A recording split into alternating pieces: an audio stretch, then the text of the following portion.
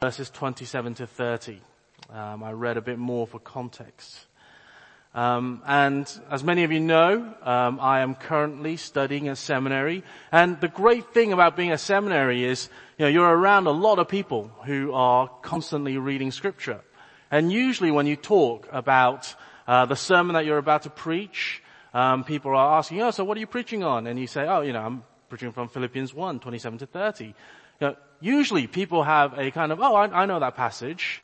And what do you think of this? But the funny thing with this passage was, every time I chatted to one of my friends, they just had this sort of brief look of, I'm not too sure what that passage is about in their face. And the reason really is, I think anyways, that in Philippians you've got this amazing bit from Paul in verses 19 to 26, where Paul tells us of, to die is gain, because if he dies, he can go to heaven and spend eternity with his God, with the Lord Jesus. But nonetheless, he wants to remain on this earth to continue to serve Christ's church, because he's more needed here, so that the name of Jesus will be better known through his ministry on earth. And then you've got this bit where in chapter 2, the beginning of chapter 2, he's talking about how, if there is any encouragement in Christ, any comfort from love, any participation in the Spirit, there's this grand rhetoric. And this tiny bit in verse 27 to 30 is kind of sandwiched between these two amazing deep truths about God and of sort of Paul's heart for God's people.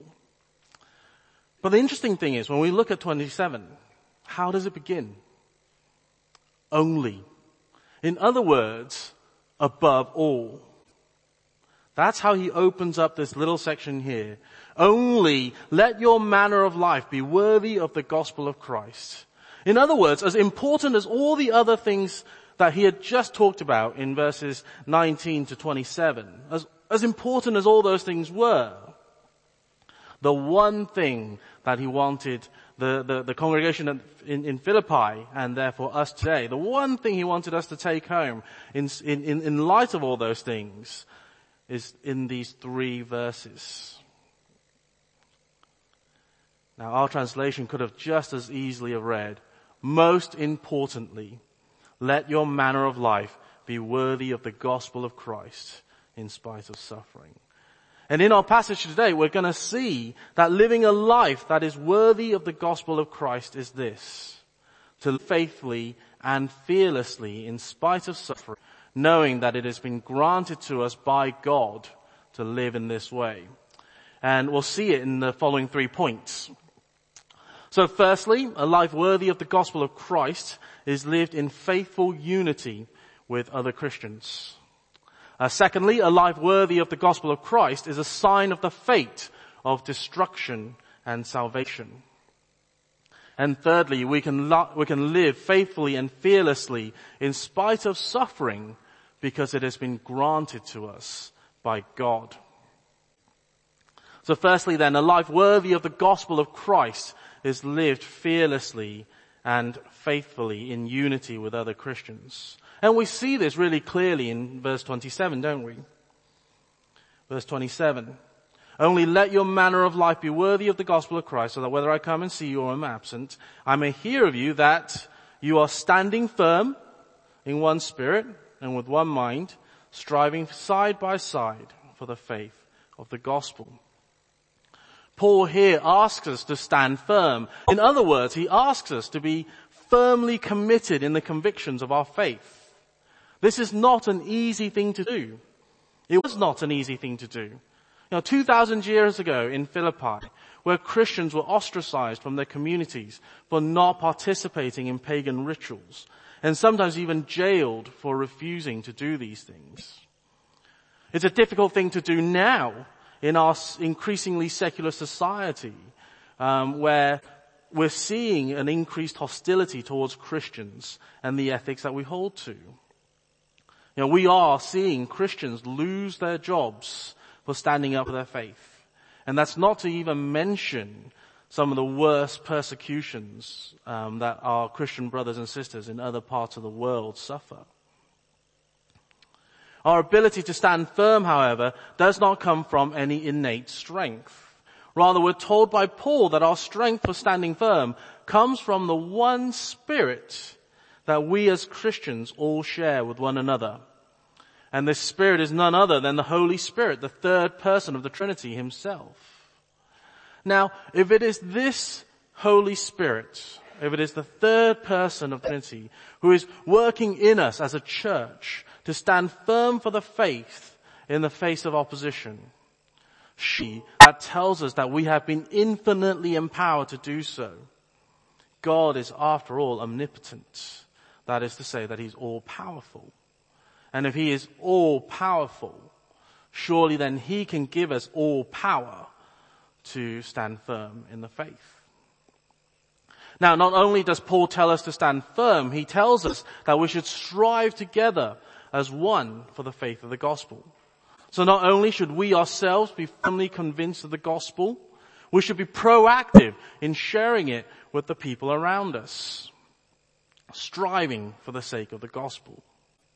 And we're not to do these things on our own. We're not standing firm and striving for the gospel alone. We're standing firm with one another and with one mind, striving side by side for the gospel.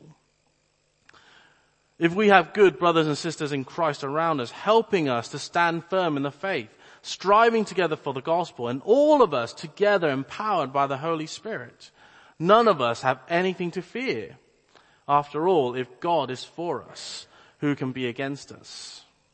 And so just imagine for a second that we're an army in this room. We're at war against the enemies. They've rushed us. And here we are. We have locked shields and one Spirit working in us. We withstand them pressing against us. And then the order comes from the general to advance into the enemy territory. And still empowered by that same Spirit, we strive step by step into enemy territory with one goal in mind: to contend for the gospel of the Lord Jesus. And what does that mean for us today then? Well, minimally, it must mean that for those of us who are Christians, who have experienced the full grace of the redemption from Christ, we should be keen to be fully committed to the Christian faith and be sharing with other people. That's plain, isn't it? But perhaps today you feel keenly the weakness of your faith. You feel the strain of the society's pressure on you, whether that's from your family or your friends or at work. You feel the temptation to leave the faith. Well, the first thing to say is that we're here for you. As a group of God's people, as those who share the one Spirit of God with you, we're the people with whom you can come alongside. You can come together and we can lock shields together and withstand that pressure together. Not only that, remember that it is the Holy Spirit himself that is empowering all of us to do so. And so you can stand firm and you can strive even when you feel powerless in your own power to do so if you rely on the power of the Holy Spirit. And perhaps you struggle to share your faith with other people, your co-workers, your fellow students, the mums that you go to the library to take your kids swimming with, or the neighbors that you've known for like 40 years who have never heard the gospel from you. We as a group of God's people, we are supposed to work as a team to strive for the gospel. And so maybe consider introducing them to other Christians. Better yet, invite them to church. Better yet, invite them to the Christmas service that we have leaflets for. Invite them to church. Let them hear the gospel proclaimed. And let's pray for the Holy Spirit to change hearts. And we can do these things fearlessly in unity with one another and empowered by the Holy Spirit.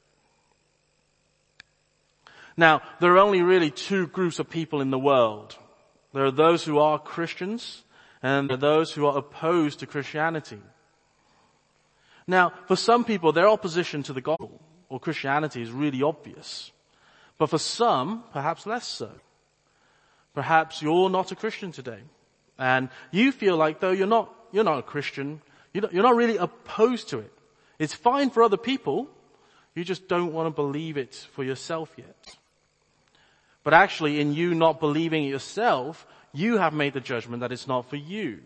And so in reality, you are opposed to it just for yourself, not for other people. Now, if you are opposed to Christianity, whether it is violently in every way and in every form for everyone, or whether you're just quietly opposed to Christianity for yourself, I wonder what you make of the fact that Christians seem to be able to stand fearlessly firm and strive for the gospel, even in the face of persecution. And so now we're on to our second point. A life worthy of the gospel of Christ is a sign of the fate of destruction and salvation. It's just fact, isn't it, that around the world Christians are being persecuted. Recently, the UN finally recognized that the Christians are the most persecuted religious minority in the world. And yet people continue to fiercely stand firm in the faith, empowered by the Holy Spirit. They continue to strive for the gospel. They continue to share the gospel with the people who do not believe, even when they're faced with ridicule, persecution, and even possibly the loss of their lives. Recently in the news, we hear about an American missionary called John Allen Chau, who was killed by the Sentinelese people in India, whilst he was trying to reach them with the gospel. And yes, we can have all kinds of opinions and thoughts about his approach, and even the legality of what he was doing, because after all, that group of people were protected under Indian law against foreigners going in, because they lack immunity against modern diseases and to protect their way of life. But whatever you think of his approach, whatever we might think of the legality of what he tried to do, we're still faced with one question. Why would a 26-year-old, seemingly bright young man choose to risk his life in this way? It's a mystery why anyone would do this, isn't it? Especially when you consider the fact that John Allen Chau isn't exactly an isolated figure. Throughout history, missionaries have risked their lives. Many have even lost their lives trying to share the good news of the Lord Jesus Christ with people who have never heard about him before. Why do people do this? And the thing is, that indeed is a mystery if we do not have a fuller appreciation of what the gospel is. The gospel is the good news of Jesus for eternal life. By nature, all of us are sinners, and we've all sinned. We have all done things that we shouldn't have done, and we have all not done things that we should have done. And we have all rebelled against God. None of us have listened to his voice. By nature, all of us deserve eternal damnation in hell, being punished for our rebellion against him. And yet in his grace, God sent his Son to die for our sins, to take them onto himself. God's Son, the Lord Jesus Christ, bore the punishment that we deserve, and he has given us his righteousness, so that for anyone who has believed in him, God now sees his Son's righteousness rather than our sinfulness. And so through our faith union with Christ, we can look forward to a fate not of eternal punishment, but of eternal bliss and happiness in the new heavens and the new earth. Isn't that good news? Isn't that the greatest news in the world? Why wouldn't anyone want to hear that news and believe? And yet it's true. People don't want to believe. They don't even want to hear it. They kill the people who come to share that good news with them. They persecute the people who come to share that good news with them. They beat them, they hurt them, they oppose them. They shut their ears towards them. Surely that's a bigger mystery. And surely, by all human standards of morality, killing somebody, beating them, hurting them, because they wanted to talk to you about a good thing, No matter how persistently and no matter how much you don't want to hear it, surely by all human standards of morality, that's wrong. It's a totally disproportionate use of force. Wouldn't you agree? And yet, that's exactly what's happening the world over right now. That's exactly what's going on. And that's exactly what happened to John Allen Chau. And so we've got to ask the question, what's going on there? And what's going on there is that God is using these instances of violent overreaction to the Christian faith as a sign of the destruction of those who oppose the gospel of Christ. We see that clearly in verse 28. And it acts as a sign of salvation to those who trust and believe in the gospel of Christ. In these violent overreactions, we see the true sinfulness of humankind. And that is a sign to us of just how deserving of destruction and eternal damnation we all are. I had one of these experiences myself before I was a Christian. I remember sitting with a group of my friends. Almost all of them were Christians. We were just chatting. And I remember that as the conversation turned to Christianity, I got really angry. I couldn't even really understand why, but I got really angry with my Christian friends.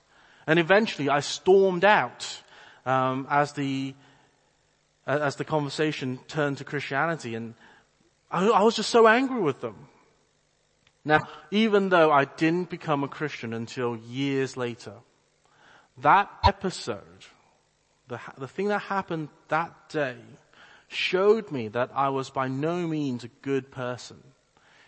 If I couldn't even sit through a conversation with some well-meaning Christians, and I was so capable of tremendous anger, disdain, and vitriol towards my friends who are just trying to be nice to me, perhaps I'm not as good a person as I always thought I was. And perhaps, just perhaps, if there was a God, I did deserve eternal damnation, punishment, and destruction. Now, if that one episode all those years ago acted as a sign to me of my destruction, and then how much more then should the bloody body of a young 26-year-old American missionary who has done nothing more than speak a few words to this group of people act as a sign of the destruction of the people who killed him? And actually, when you read some of the blogs or newspaper articles and comments on the internet about this episode, about this thing that had happened,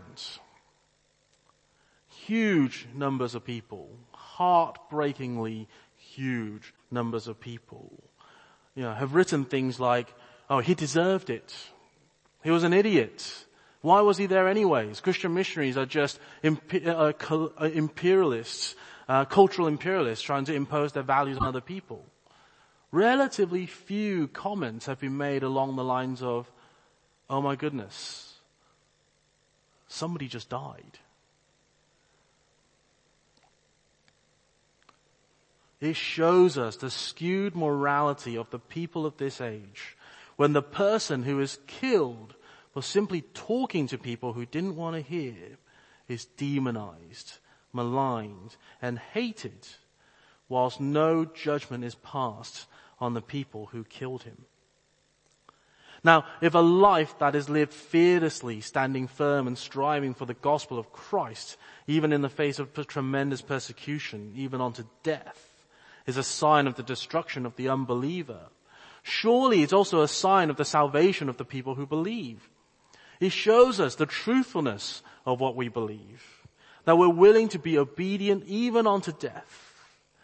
And clearly this inner conviction is not manufactured internally. Nobody is capable of manufacturing this kind of strength of conviction.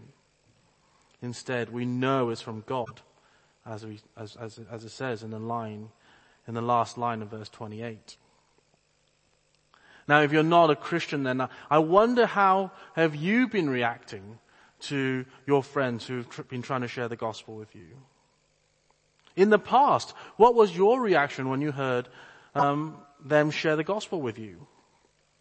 In fact, what was your reaction when you heard about the story of John Allen Chow? Is it a sign of your destruction? Did it show you the full extent of your sinfulness and of how deserving of eternal punishment you are? Or could it be that it's a sign of your salvation? If you are willing to acknowledge the truthfulness of the Christian faith due to the witnesses of such faithful Christians, and you repent and believe in the Lord Jesus Christ, completely dependent on his grace and mercy for your salvation. Now, so far we've seen how God gives us internal strength to live fearlessly, standing firm and striving for the goal by the work of the Holy Spirit. We've seen how living in this way is a God-given sign to those who oppose the gospel as a sign of their destruction and of our salvation. And so we're going on to our third point now, which is that we can live in this way despite suffering because it has been given to us by God. Or to put it the same way as I did at the start of the sermon, we can live faithfully and fearlessly in spite of suffering because it has been granted to us by God. Now that is a pretty shocking statement, isn't it? God, so we understand him to be, is a God of love, isn't he? Now, I can understand how he would give us internal strength to see through the trials of living a faithful life. I can see how he would give this life as a sign to believers and unbelievers, as one of destruction and the other salvation. But to actually give us suffering, if he loved us, why would he make us suffer? And yet that's exactly what we've got here in verses 29 to 30. Let's read it again. For it has been granted to you that for the sake of Christ you should not only believe in him, but also suffer for his sake, engaged in the same conflict that you saw I had, and now hear that I still have. Now, to be clear, the kind of suffering that Paul is speaking about here is particularly the suffering which is for the sake of Christ. Now, there are plenty of instances of suffering, and it's true to say that God is providentially in control of all of it. But it's also true to say that sometimes we suffer because we live in a sinful, fallen world. And as a part of that system, Christians and non-Christians alike suffer. We will all experience hardship in work and study. We will all experience illnesses and injuries. We will all experience grief and pain. However, the suffering that Paul is particularly talking about here is the kind of suffering that is suffered for the sake of Christ. And this particular sort of suffering, he says, has been granted to us by God. In fact, it's not even enough to just say that it's been granted to us by God. More accurately, we can say that it's been graciously given by God. How can suffering be a gracious gift? The key to understanding this is really in understanding who our Lord Jesus Christ is and how we're to relate to him. You know, we're told in Scripture that the Lord Jesus is the man of sorrow. He was the one who suffered tremendously under the hands of Pontius Pilate. He was crucified, dead, and buried. His entire life on this world was marked by suffering. His family discredited him and his ministry. His friends betrayed him. He was persecuted by the religious authorities. And finally, he was killed, nailed to the cross, the most savage form of any kind of death penalty there ever was by a political authority. The Lord Jesus then is the Lord of suffering. And if the Lord Jesus, our Lord, is the Lord of suffering, what a privilege it is then for us if we could suffer like him. Because in our suffering for his sake, we follow in his footsteps, and we know more and we experience more of exactly what it is that he has done for us. And we know more and more of his grace and mercy towards us. In fact, Peter, arguably the first apostle, regarded himself as not even worthy to die in the same way as Jesus did. And so allegedly he asked to be crucified upside down. And Paul, similarly, later on in chapter 3 verse 10, talks about how he wishes that he may know Christ and the power of his resurrection and to share in his suffering, becoming like him in his death. In other words then, it is a gracious gift from God that we have the privilege to suffer for the sake of Christ, like Christ, so that we can know him, the power of his resurrection, better and fuller. And what does that mean for us today then? I think for a Christian, it is so easy to lose faith when we're suffering, especially when we're suffering for our faith. Now, for those who are perhaps a bit more mature in their faith, the temptation may not be to leave the faith altogether, but rather regard the suffering as something they have to kind of grit their teeth and just get through. Perhaps they're even more mature and they recognize that it's not up to them and their human strength to get through the trial and suffering, but rather it's through the reliance on the gift of the Holy Spirit. And it is him who will give us the internal strength to see the suffering through. We may even see that there's benefits to the suffering as it provides a sign for the destruction of the unbelievers and the salvation of for the destruction of the unbelievers and the salvation of the believers. But even that's not enough.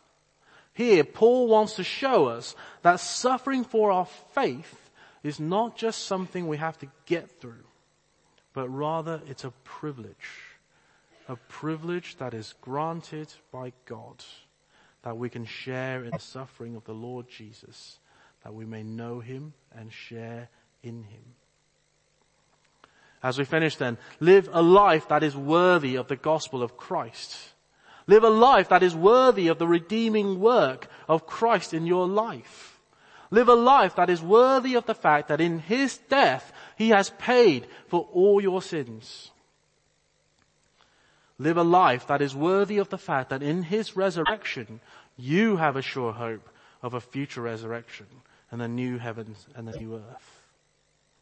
Live a life that is worthy of the gospel of Christ, doing so fearlessly, standing firm in the faith, striving for the gospel in community with other Christians and empowered by the Holy Spirit. As you do so, this life acts as a sign of the destruction of unbelievers, as it shows up the true sinfulness of humanity, as they oppose those who seek to share the gospel with them with more hatred and vitriol than it ever deserves.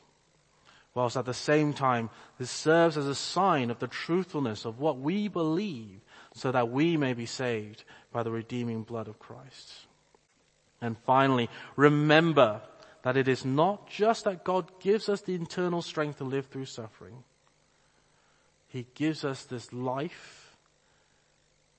He gives us this suffering as a gift, a gracious gift, that we may know our Lord Jesus and his redeeming work better.